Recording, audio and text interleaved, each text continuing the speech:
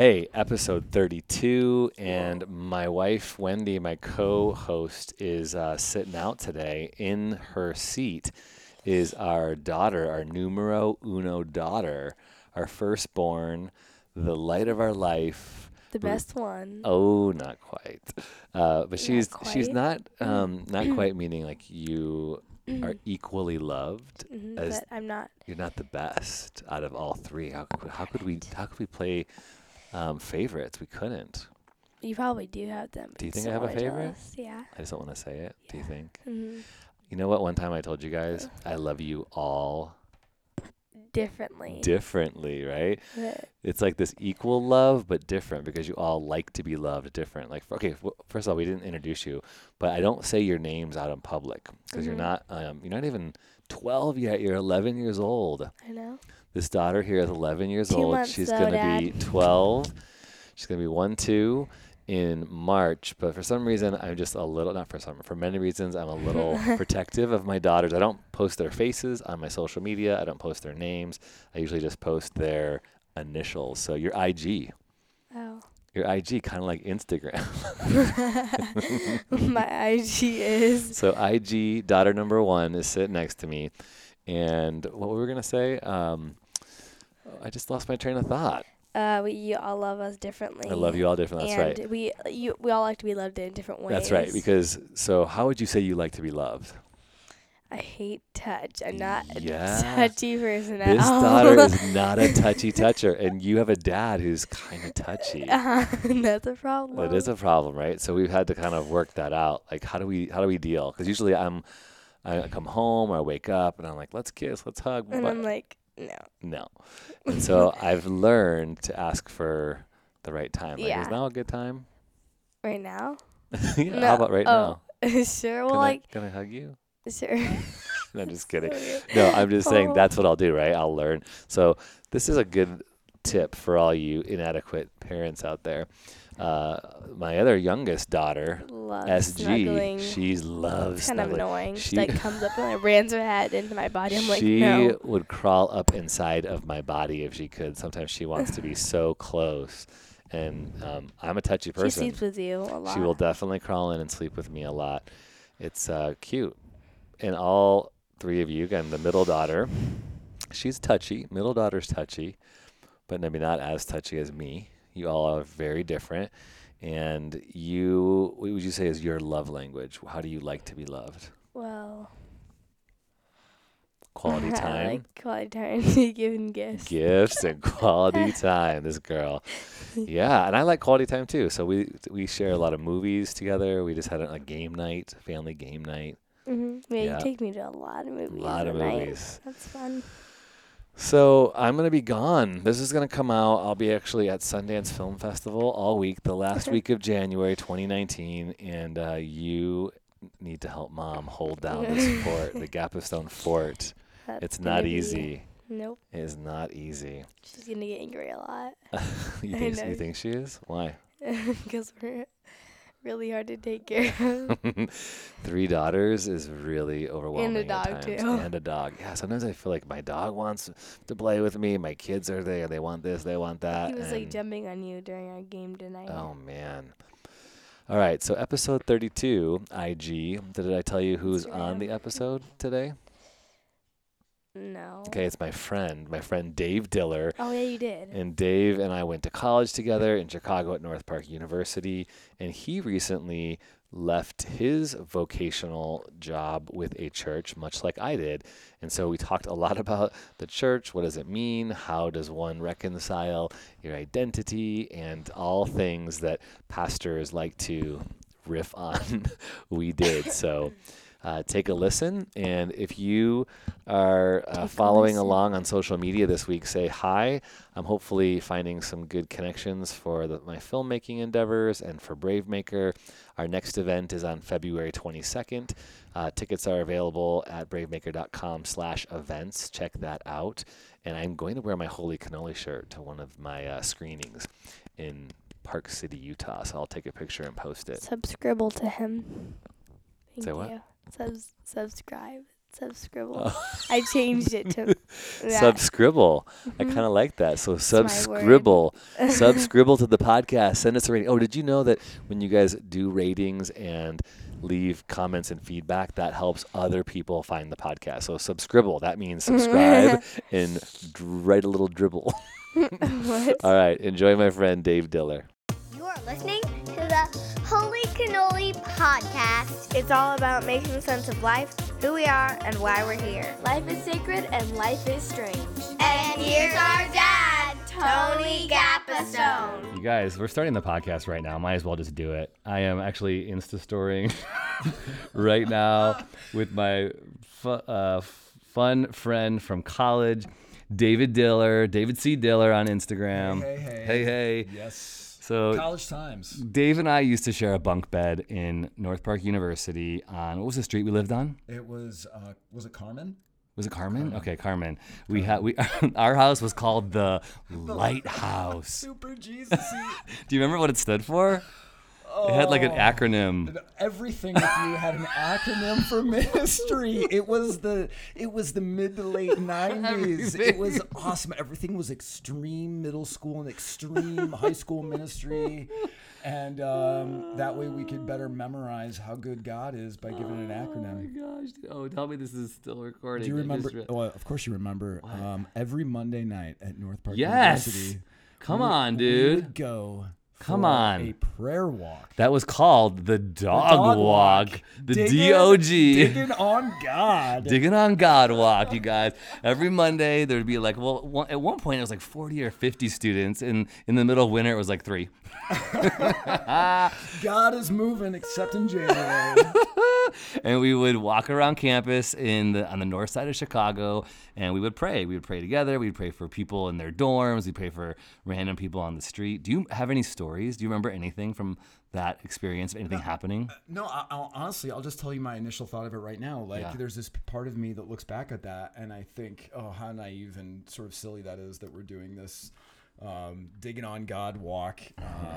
And I'm kind of making fun of it in my own mind right now. And yet I'm also mindful of moments that were really cool, because here we are on Foster Avenue, trying to be open to different things we can be praying for and thinking about. Mm-hmm.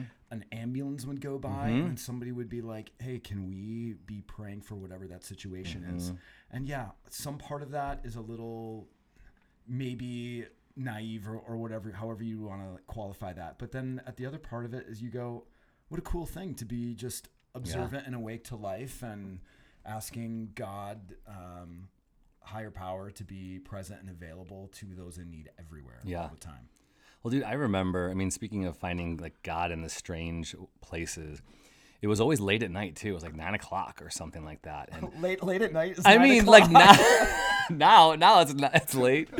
Now that I have kids and I want to be in bed at 10:30. I remember one night though, there was a dude who screeched, like literally like came around the corner. This was in front of Solberg, which was the dorm I lived in at the time. And he got out of his car. He's like, who here is the prayer people? Are you guys the prayer walkers? Oh. And we were like, oh yeah. And he said, I need someone to pray for my sister.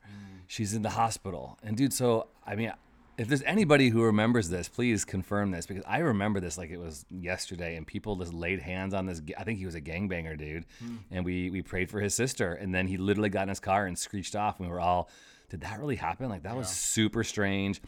But this had gone on for like 2 years, and it caught wind in, obviously on the campus. Now if you're not familiar, I went to North Park University. That's where Dave and I met. That's right, go Vikings. And North Park University is a university that is run by the Covenant Church, The Evangelical Covenant Church, and they have majors that you can study the Bible. You can study youth ministry, which is what I got my degree in. I had a biblical studies minor though, just so you know. What did you major in, dude? I majored in biblical and theological studies. Okay, you're better than me. BTS. You're so BTS, Yeah. BS. You take the T out, it's just kind of Take the T out of BS. it. Yeah, that's right. Yeah, no, I studied biblical studies, and I minored in fine art. So it was like, hey, how about I go to a private institution and Spent a lot of money on painting pictures and studying fairy tales. All right, so let's give the bio of Dave Diller. All right, so who is Dave? What should our listeners know about you? Who are you? Why are you here? who am I and why am I here? I'm a creative expression of God, universe, life. I'm here for a minute. And my only task is to live into that, to be fully me, fully alive. And that's hard work. Dang hard work, dude. It's dang hard work. So hard. So, and then the peripherals, they're major peripherals because they help give me grounding. Dad to 3, husband to my wife, and artist, pastor, salesman.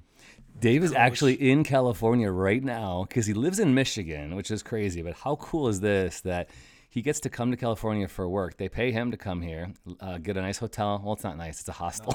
Yeah. I literally had to share a bathroom. You haven't done that since college, No, dude. Yes. that's right. Was it a Call community everybody. shower? Was it community? No, just one shower in the hallway. Okay. Did you wear flip-flops? Everybody wear flip-flops Yes. in the community shower. Oh my gosh. Do not get gangrene. So Dave is out here selling, he's not just selling furniture, but he's selling creative furniture for schools. What's the name of the company? The name of the company is Foam Core. Okay, so this is a non-paid endorsement right there. Foam Core is that's free that's right awesome. there. Foam Core. Foam Core. It's cool. We get to create modular creative furniture for learning spaces, K through 12 and higher ed, for little kiddos to and bigger kiddos to have creative learning environments. It's pretty awesome. Okay, so why I wanted you, we just had dinner with my family. My kids were jumping all over the trampoline like crazy, and he's got one last night here in San Francisco. But I said, dude, we got to do a podcast. We got to talk because he's got a story, as we all do. And my hope is for this podcast is to create conversation around how people experience the holy, the transcendent, and the divine. And hold on one second because I'm getting tapped on the shoulder by my daughter. Yes, my love. Oh, did you need something? Oh, you just want to listen? Oh, cool. She's just going to listen. So awesome. Have a seat, bae. So I want to hear people talk about how they experience God and how they experience holy moments in crazy, strange, unusual things. That's why we call this Holy Cannoli. So I asked Dave if he would riff. That's one of my favorite words of late. Riff. Just riff. Just let it go. Just riff. But I'd like to start because you used to have this quote-unquote official title as a pastor, much like me. And my friend, I want to shout out to my friend Lisa Ann Wooldridge. She said, you'll always be a pastor because pastors aren't just about titles, it's about a lifestyle. So riff on that a little bit and maybe give some backstory to what that looked like to have this official pastor role in your life. Yeah, so we're all called to be signposts. We're all called to be people that point to goodness, to light, to beauty, to hope, to creativity. And so being a pastor, that's what that means for me. There was a season in my life, and there may be a season in the future at some point, who knows, but there was a season in my life where I was vocationally a pastor, the 9 to 5. Which means you got paid and you got bennies. Tons. Live in lodge as a pastor. Yeah, so vocationally as a pastor for a number of years, and I'd worked in student ministry, so middle school, high school ministry. I'd done college career ministry, worship arts. So because you also were in a band. I was in a band. Boom. He was in a band called Five Men Down in college. Yeah, this may surprise everybody, but in the late 90s, there was a ska revolution. Ska, baby. What's it called? Like, boom. What did they call it? I feel bad. I don't want. There should be video right now because Tony is skanking. I'm skanking. Right That's now. right. What's that word? I was like, yeah, it's skanking. I'm totally skanking right now. He's totally not, and he should stop. So, playing in bands and the punk rock vibe, all that good stuff. So, and I loved Jesus. And so trying to figure out a way in which all those things collided got me involved in vocational ministry. Loved being with people. I still do. I love people. Do you really? And then church sucked it out of me. All right, so tell us the story. How long you started? So in the church world, they call these things church plants, meaning you start a church from scratch. Yeah, it would be like the entrepreneur in the church world. You're starting a church from scratch. It started in our living room under this really great, simple idea of loving God and loving people, and that was not something we came up with. That is, like the major commandment all throughout the Bible is if we can be about these two things that are really essentially one. It's, can we love God and can we love others? And sometimes I feel that organized religion gets so bogged down by so much else that we lose sight of this robust simplicity of loving God and loving others. And it's really so hard sometimes. So that's what this church expression was about. And I loved the name of it too. It was Renovate, which has this artistic creativity kind of. Yeah, restoring what was lost. Like we're not going to discard it. We're going to make it new.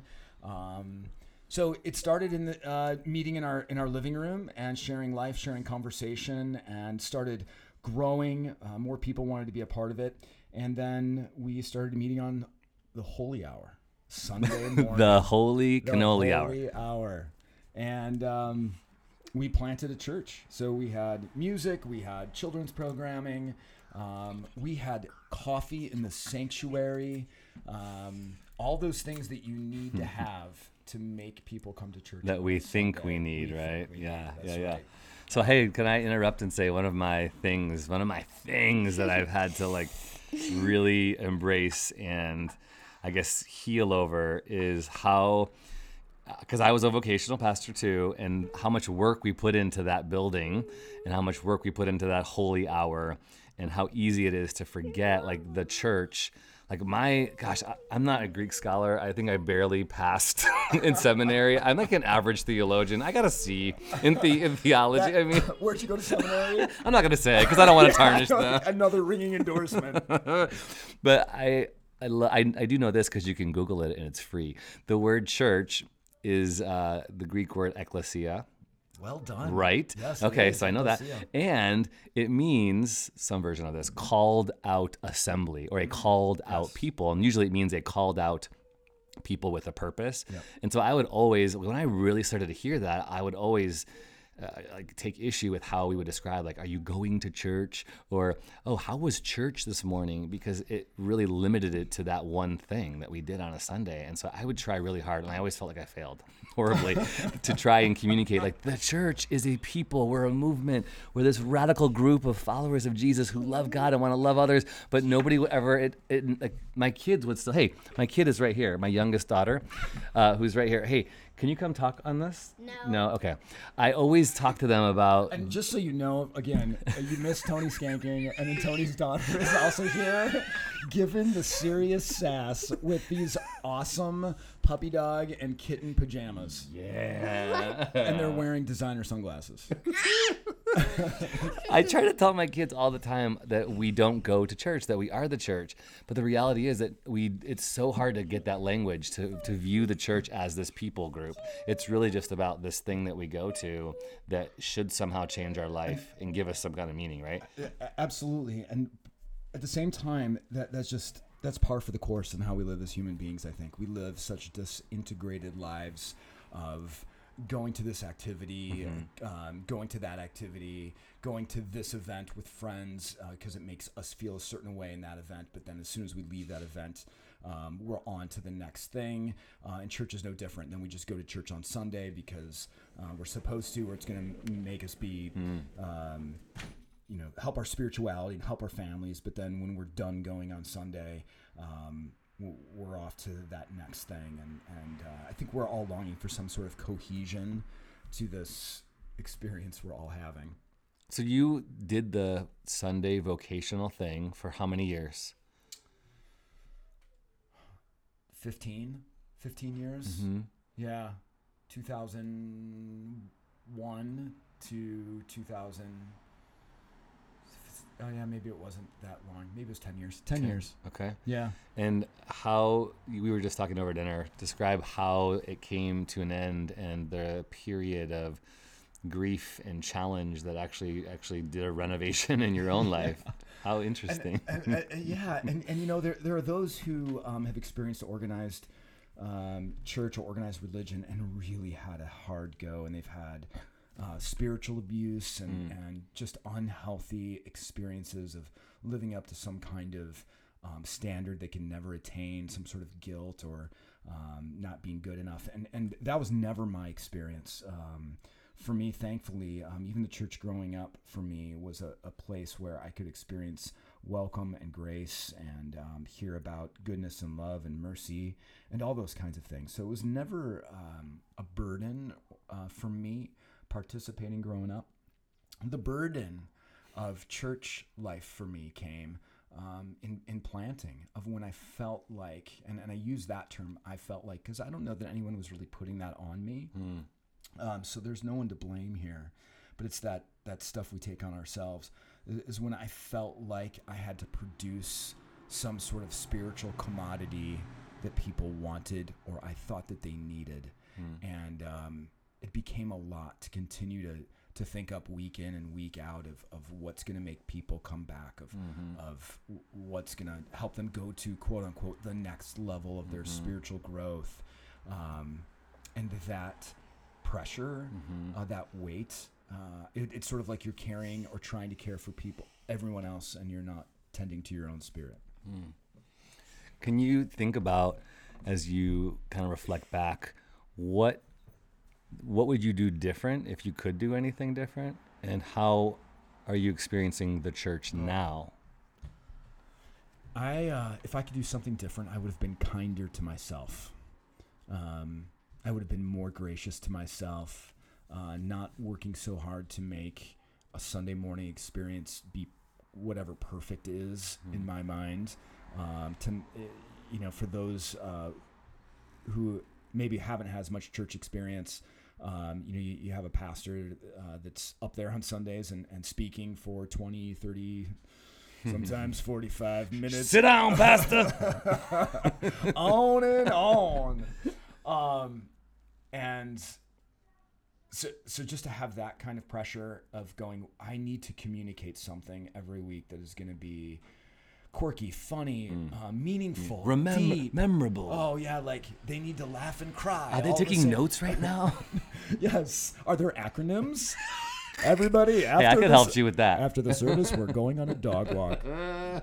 Living in God's holy truth, LIGHT, right after the gathering. So all of that self-placed pressure of what I felt like I needed to do just became so overwhelming. I don't know what we were talking about. Yeah, I mean, what would you do different, and how are you experiencing it now? So it's just, so I would be way kinder to myself, and honestly, tell myself, it's not up to you. Yeah. It's not. It was never up to you. That's one of the most beautiful things. And we hear that story in the opening narrative of Genesis, that God creates and he says, be fruitful and multiply. Like, not just procreate, but go experience, give your full self and watch what happens. Watch what happens. Never fear-based, never having to live up to something, but always being able to live out of an identity, never having to live up to it. And that's such a subtle difference, but a game changer when you realize there's nothing you have to live up to, but you get to live out of your identity. So I wish I was able to communicate that to myself, and I wish I probably would have had ears to hear it. And now, as I continue to experience God and creation in all kinds of ways, I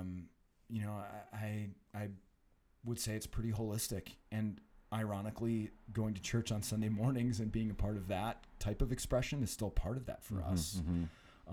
So did you guys take a break? Did you have a time where, because right now my family and I haven't been on the staff of a church for now, at this point of recording, about a month.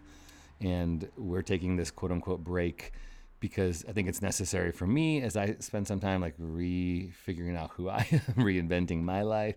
But I think the church also needs a break from me so they can move on without me too. But how did you guys deal with that in the interim of your last day as a preacher, a vocational pastor, to where you are today?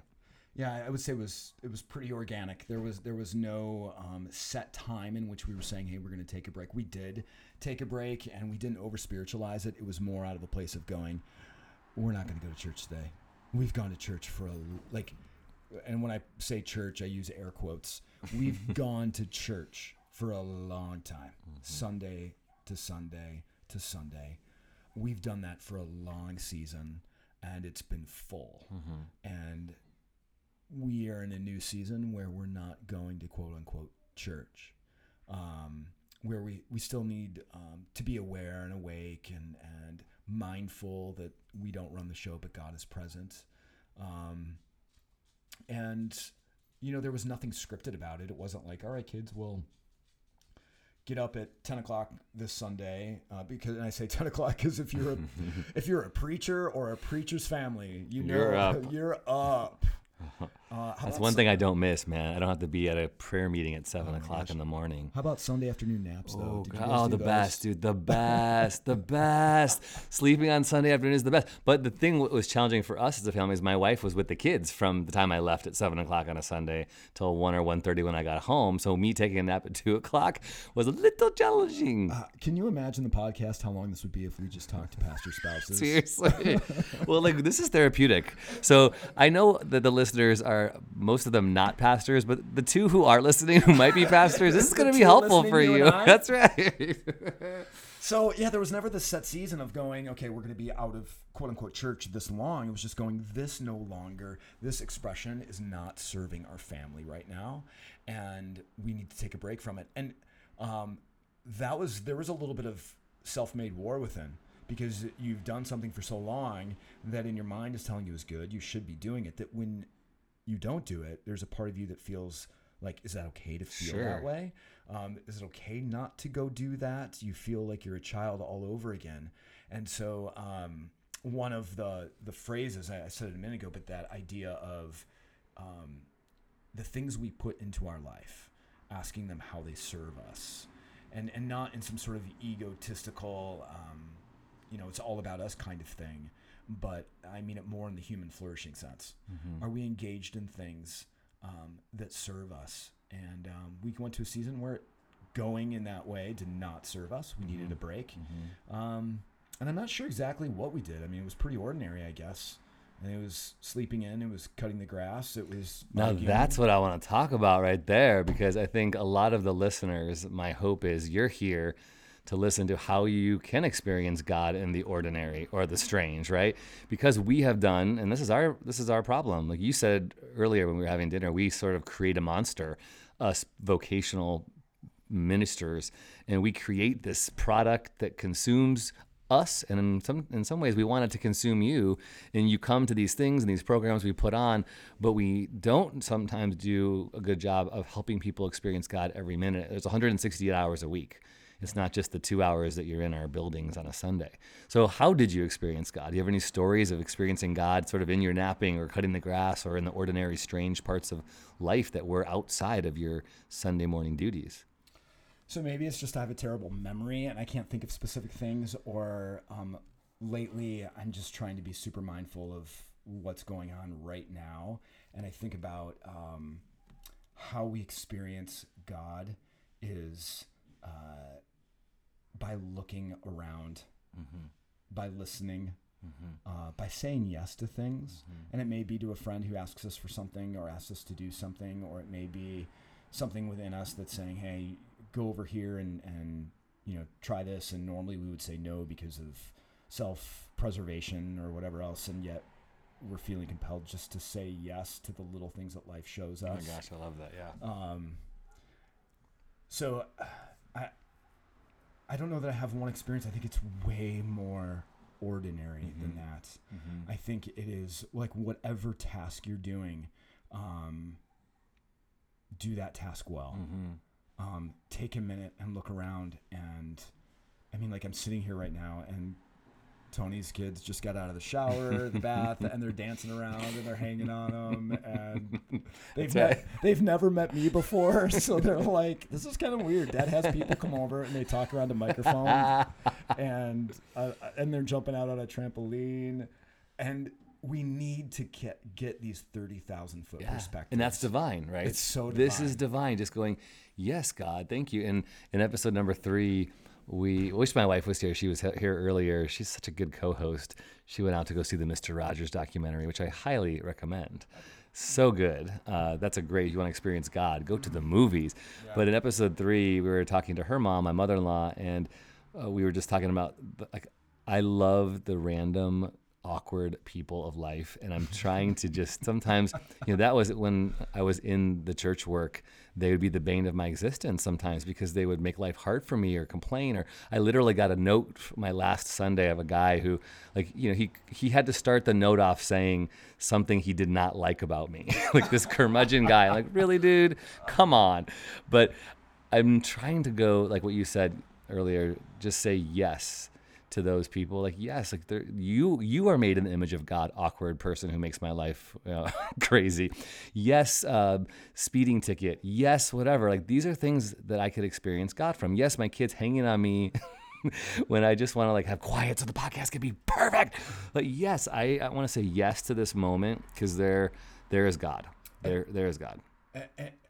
And it's not as it's not this syrupy way of looking at life with rose-colored glasses, like when you talk about getting a speeding ticket and go, yes, life is so generous and benevolent. Thank you, universe. No, it's always rigged in my favor in that way. No, like that's not the kind of awareness like we're talking about. It takes so much practice too. It's like, do you remember, Tony, those this will date us for sure in the era that we grew up in, those Magic Eye posters? Do you remember? Where you stare at them? Like they look, yeah. There's like a poster and they were something totally pops out. Blurry. Yeah, and totally. You'd like, they were in the mall kiosk. Oh my gosh, the kiosks, yeah. Yeah, and it would be a picture, and they looked super blurry. It was like a kaleidoscope on acid. Yeah. And you were thinking, what? Why would you buy this and put this up? And there would be somebody standing like 3 feet away from it, staring at it, and then they would go, "Oh, it's awesome, sailboat." Mm-hmm. And you're like, "What? Like what? Mm-hmm. How do you see a sailboat?" And they had to learn to let their gaze go, learn to let their eyes go, and let their focus go. And then the way all these shapes work together is they created a hidden image. Mm-hmm. And I think so much in our life, we're being invited to let our gaze go somewhere else, to let go of all those things that we think really matter right now, that we get so worked up on, that we're trying to engineer outcomes. We get bent in our tribalism. We're getting focused on our ideology. We're trying to just make it whatever the it is. And that focus keeps us from really seeing, like we're blind. And so I think the call for all of us is a continual learning of letting our gaze go. And it's terrifying, because if we're not holding on to those things that we've believed since our youth and even into our adulthood, that define us, that give us identity, that shape us, then we're afraid of what's on the other side. We don't know who we are. And there's no quick and easy way to do that. It's when you were talking with somebody who practiced or who would look at those Magic Eye posters, and you would try to get instruction from them. Help me see the sailboat. They'd be like, "Oh man, you just got to kind of let your gaze go and try." And it was like, it didn't make sense, but it just took an earnest desire and practice. That's so good right there. I'm thinking about, okay, so two things. One, the invitation. I want to camp on that for a second, but before I get there, thinking about my role, your role as this vocational pastor, this is our paid job. We were paid to help people. We were paid to spiritually nurture people. We were paid to help them see. And that's what we poured hours upon hours into our messages. For me, it was my creativity, my video work, all that kind of stuff. I wanted people to see God, experience God, come closer to God. And I think the reality was, I look back just in this moment and me think, I'm probably like that person trying to tell the other person how to see the magic eye or whatever that in that picture. Here, see the sailboat. Come on, do this, do this. But until that person wants to see or really has a transcendent moment where they see it themselves, all the work that I'm doing really is just like what Scripture would say. I'm just planting seeds. I'm giving them ideas of maybe how they could do it or why they would want to do it, because look what I experienced. Or I'm watering a hope that when you do see it, it's going to have some impact on your life. Like this is 1 Corinthians Oh gosh, my brain. Can you call it 1 Corinthians? 1 Corinthians, where Paul is talking about the people where Paul is this apostle of Jesus who in the first century, he never met Jesus personally while he was a human being, but Jesus appeared to him and did this like radical thing, like blinded him and spoke to him because Paul was actually persecuting anybody who was a follower of Jesus. And then all of a sudden, Paul started doing all these great things and helping people and telling people and then people start like basically following Paul and worshiping him. And then he has this other disciple named Apollos who everyone's like, well, I'm with Apollos, I'm with Paul. Long story short, Paul says, stop it, you guys, stop it. It doesn't matter what church you belong to or what pastor is your favorite or who you're trying to quote or what book author you like. This is what I would say today, Paul might say. He's like, we are just planters and waterers. We're just trying to help you all. But he, God, the divine, he's the one who grows you. He's the one who can save you. But you have to experience him. I can't save you. I can't grow you. But I'll do my best to plant some hope in you. I'll do my best to water the seed of comfort, and love that you're looking for. So I love that, dude. But then let's talk about this and kind of end our podcast here with you talking about the invitation, because I like that. You said this over dinner. You said this a couple times just a minute ago, that you were looking for these invitations. Maybe your experience of God became more about just looking for how he was inviting you to experiencing him. And you've had a couple different challenging things in which you have experienced him, but one of them was the job that you took after, which I thought was really fascinating in the nursing home. Yes. So I think sometimes we look at life and we look at how life is happening to us. And when we experience pain and loss, and when we have, as Richard Rohr calls it, our crisis of... Oh, I love him. Our crisis of limitations. Those moments when we realize that the 2 + 2 = 4 world that we were grown up to find our security and safety in actually doesn't exist. When we go to that place of then feeling like life is doing this to me, life is happening to me, life is bringing me pain, bringing me suffering, it can get this terrible blame, victimization mindset. And so life then becomes something that happens to us. Even in some good things that go on, we feel that life does something and we're passive recipients to life. And the opposite is actually way more true. This life is not doing anything to us, but life is beckoning us, calling us, asking us, inquiring to us, inviting us, wanting us to step into it, to be more fully ourselves, and it will do anything to get our attention. It will bring joy our way. It will also use pain and quote-unquote setbacks to get our attention and realize this entire life is an invitation. And that may be really hard for some people, even right now that are listening to this, to hear that, because some of you might be going through some really dark, difficult situations, some places where you don't know what tomorrow looks like. You don't know what the rest of the day looks like. You're facing things that seem insurmountable and leave you to these places of just at the end of yourself.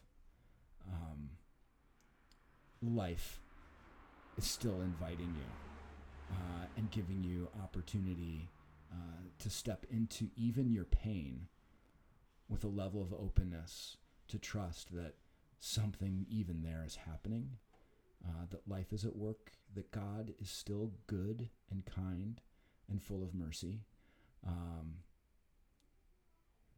So I went through a season where I had been offering all kinds of spiritual goods and commodities to people to help them, that I had something outside of them to offer them that would then make them better, and all that pressure. And the church planting world, for those of you who are not in the church planting world or in church vocational ministry, church planting is like the what have you done for me lately? It is everything should have been done yesterday. It is lots of, highly effective leadership and super busy and vision casting, strategizing, lots of acronyms, all these kinds of things to arrive at some goal, and it was a hamster wheel.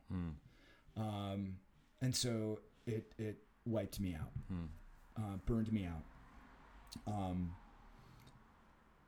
In that time and space, that sort of cliche saying I feel like a human doing and not a human being was really true. I didn't know really who I was and what I was supposed to be doing anymore. I lost kind of touch with myself, and life was really heavy. So my wife and I felt like that wasn't working. And sometimes letting go of your grasp on something is actually an active step forward. Sometimes we think we have to be doing something like proactive, and I'm going to accomplish this today, and that's going to get me further down the field. Well, sometimes actually just letting go, if it's this intentional letting go to something that no longer serves us, can be the thing that really keeps propelling us forward. So we decided it was really time to let this season of life go, that this church pastoring, planting in this way was not working. And it was nobody's fault. It just wasn't working. So stepped away from that and really was unsure what was going to happen next, what I was going to be doing. And about 5 months later, I interviewed and took a position at a long-term care facility as a spiritual caregiver, which is a really fancy way of saying I was a nursing home chaplain. Wait, what was your official title? Spiritual care for a long-term living community. Spiritual care for long-term living. Yes. I glided through those hallways. I just imagine you floating like the genie from Aladdin, just one room to the next, caring. But no, not to make fun, but this was a very defining and shaping experience for you. Radically different than the treadmill hamster wheel of leading a church. It was quiet. It was painful, grief-stricken, but somehow you experienced something deep there. Oh yeah, and let's just call it out. Like, a nursing home job is usually not something that when we're young and we're listing off a series of professions that we dream of becoming. Like, no child is going, if I can't be a police officer, I want to be a fireman. If I can't be a fireman, I want to be an NFL player. If I can't be an NFL player, I want to be a nursing home administrator. Nobody's doing that. And I don't think anybody is actually even thinking, I want to live in a nursing home when I'm old. And I don't think anyone is actually thinking, I want my loved one to spend their years in a nursing home. Like, it is the plan D, E, and F of life. And that's where I found myself. And I say all that certainly in no means to disparage that experience. In fact, quite the contrary.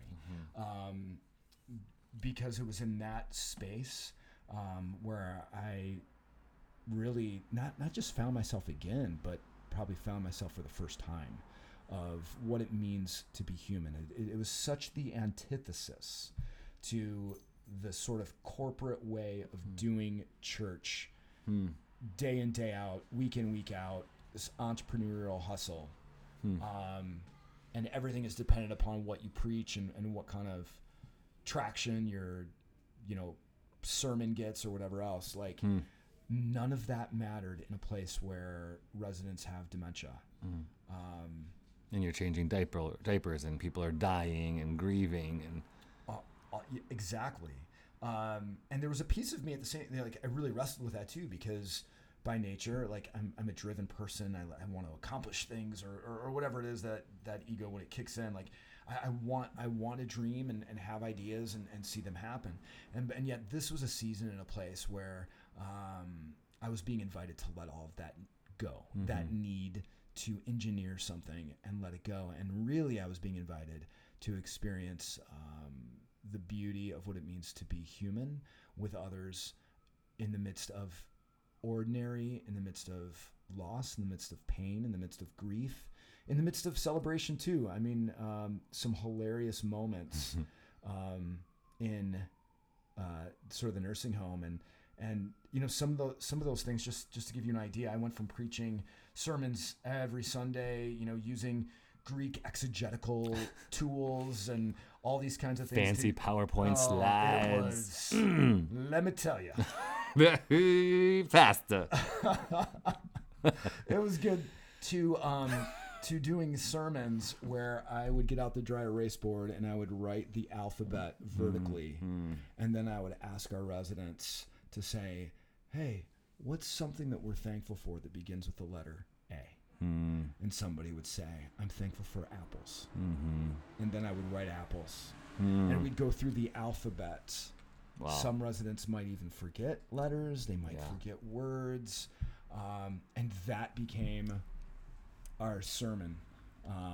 By the world standards, a really overly simplified, thing. And yet it was so profoundly beautiful because those times and spaces taught me to slow down, to be thankful for all of it, to be in our times of singing. And you have to. Did you lead the singing? I did not. We had volunteers that came in and led. But one of the things that was really beautiful is that when you're in a long-term care community like that, so many of these people that would go to church that are now like in their 90s, let's say, they've been a part of church life their whole life. And so they grew up singing these hymns, like these 200-year-old hymns, or just really old, How Great Thou Art, all these other ones that so many of us know. And they would experience dementia, Alzheimer's, be unable to maybe even communicate or remember family members' names. And yet we would get to certain songs and they would remember all the lyrics. Totally. And there was something just really beautiful about that as well, where you're singing these songs that these people have sung since their youth. I mean, like for 85, 90 years, and they're still able somehow to recall it. And it's like Coco. You seen Coco? I have not seen Coco. Okay. Have you seen the documentary Alive Inside? I have not. Oh my gosh, dude, this is going to rock you when you see it. This documentary, Alive Inside, is just that.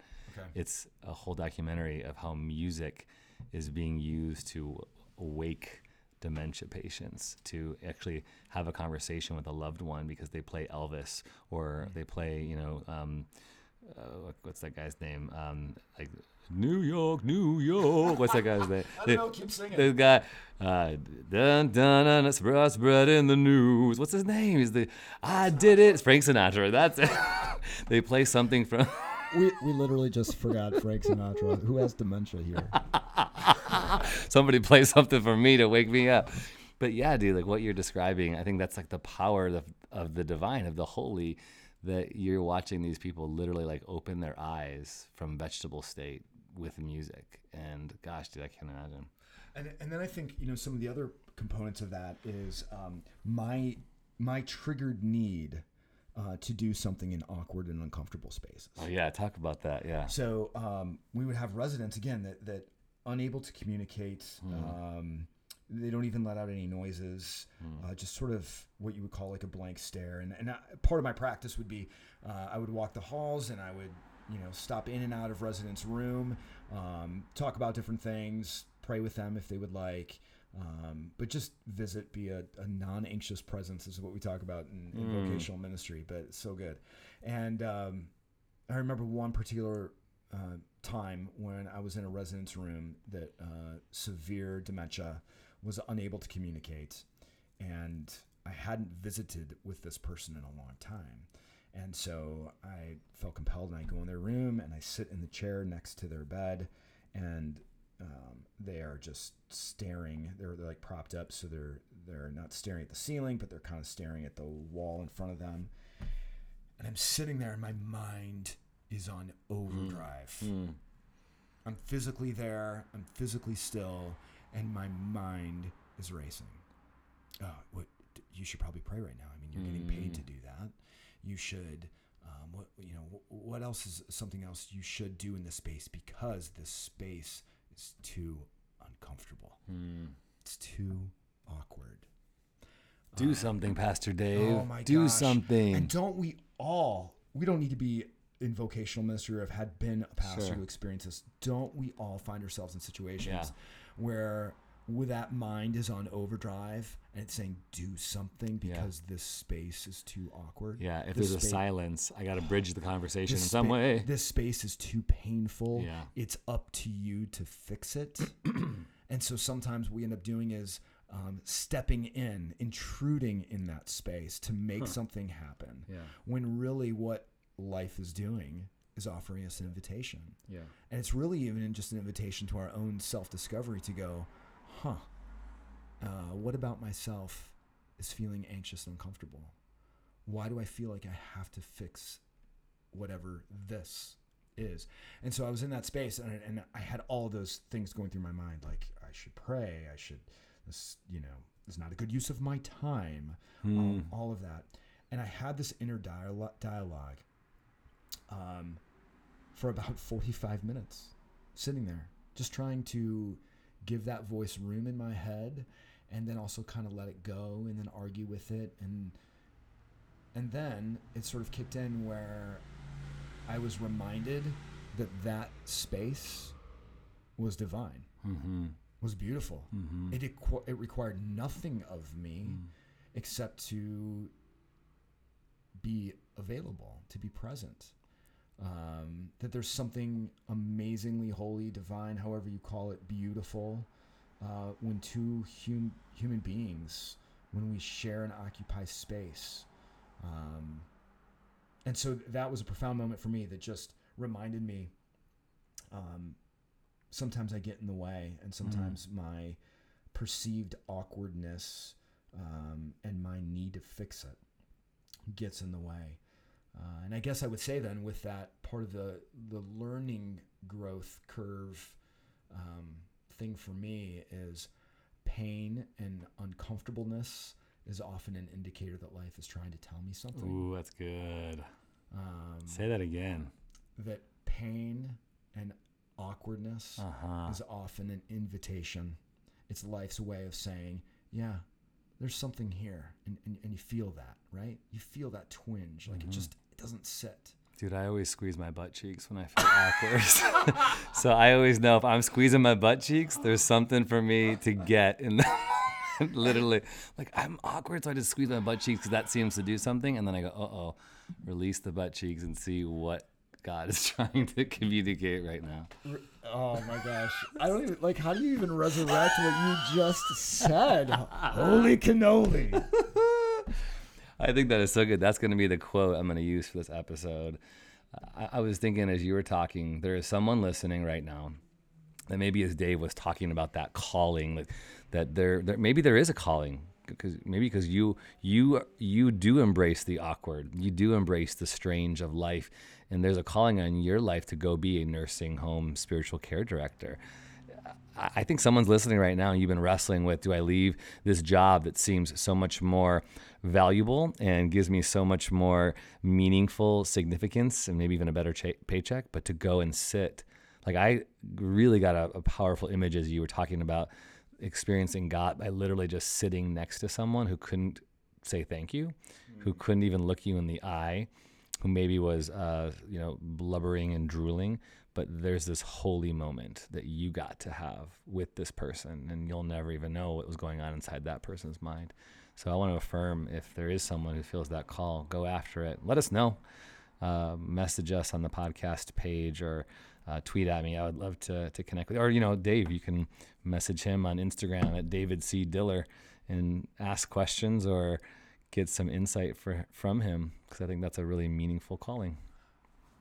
I think also along with that, part of this is right, trying to find it in the everyday. So maybe your own pain and your own awkwardness is when you're sitting at home, and if you have children, they're in your space. Their stuff is in your space, and you want them to behave. You want them to listen, and they're not doing those things. And you are being triggered in every way possible to interject, to make it right, to get them to obey, to get them to do, that it's up to you, because you can't sit in that space of awkwardness and undoneness.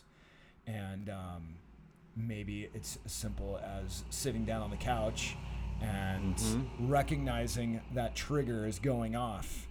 And instead of doing what you always do by like yelling, or maybe you don't yell. Maybe what you always do is just check out. Is you just close your eyes and like take a nap, and you just explain it away like, I'm so tired, I came home from work. Maybe what you're being asked to do, what life's inviting you in those moments, is just to sit with it and go, yeah, okay, what about this is awkward? Why is this awkward for me? And what are my kids asking of me? Maybe they just need to be seen.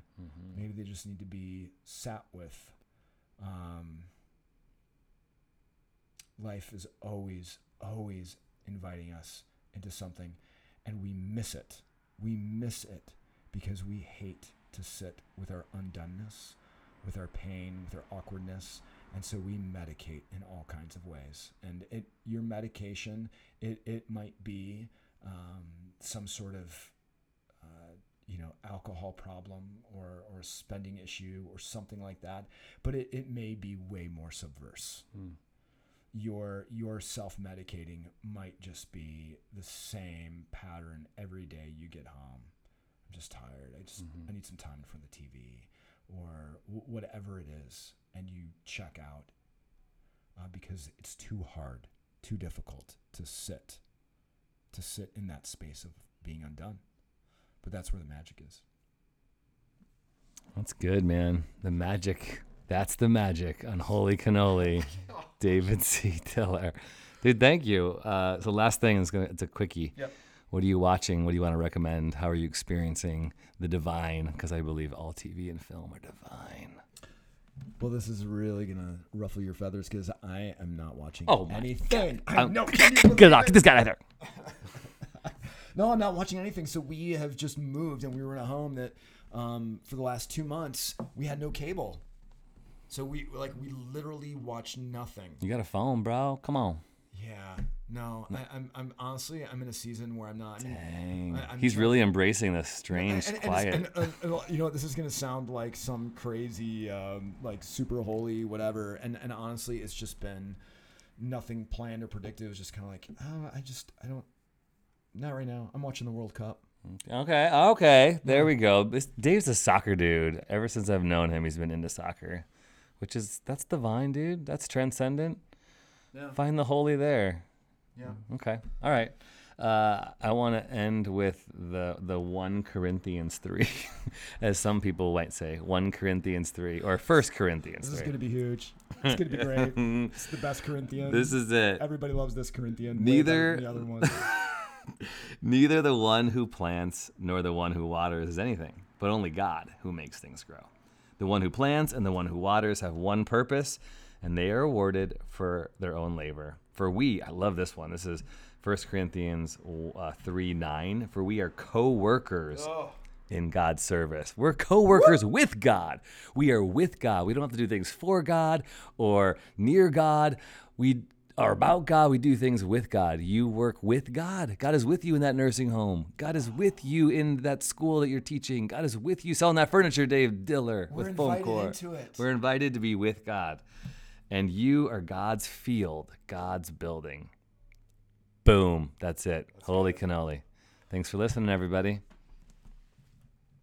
want to say anything else? No. Oh, we didn't get to talk about Chip. Real quick, we had a turtle. We owned a turtle. We were turtle co-owners. What was the name of that cartoon? Help me, Mr. Wizard. Do you remember that? Was it a turtle? It was a turtle. I don't remember. I vaguely remember. Yeah, so we had a turtle, a box turtle. Where did we even get said turtle? I don't know, but it lived in a box. That's probably why it died. It did not. He didn't have an aquarium of some sort. No, we did not have an aquarium. We were college students. He lived in a shoebox. And we named him Chip because he had a chip on his shell. So let's take a moment of silence, an awkward moment of holy silence for Chip.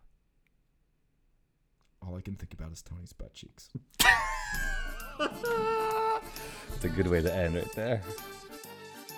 Thanks for listening to Holy Cannoli. If you liked my dad's podcast, please subscribe, give it a review, and share it with someone you think would be encouraged by it. You can post questions or suggest topics for the podcast on our Holy Cannoli Facebook page or use the hashtag Holy Cannoli Podcast on Twitter, and we might read your question or suggestion on air. Holy Cannoli Podcast is a proud production of Brave Maker Media. For more information or to donate, go to bravemaker.com to make your tax-deductible donation today.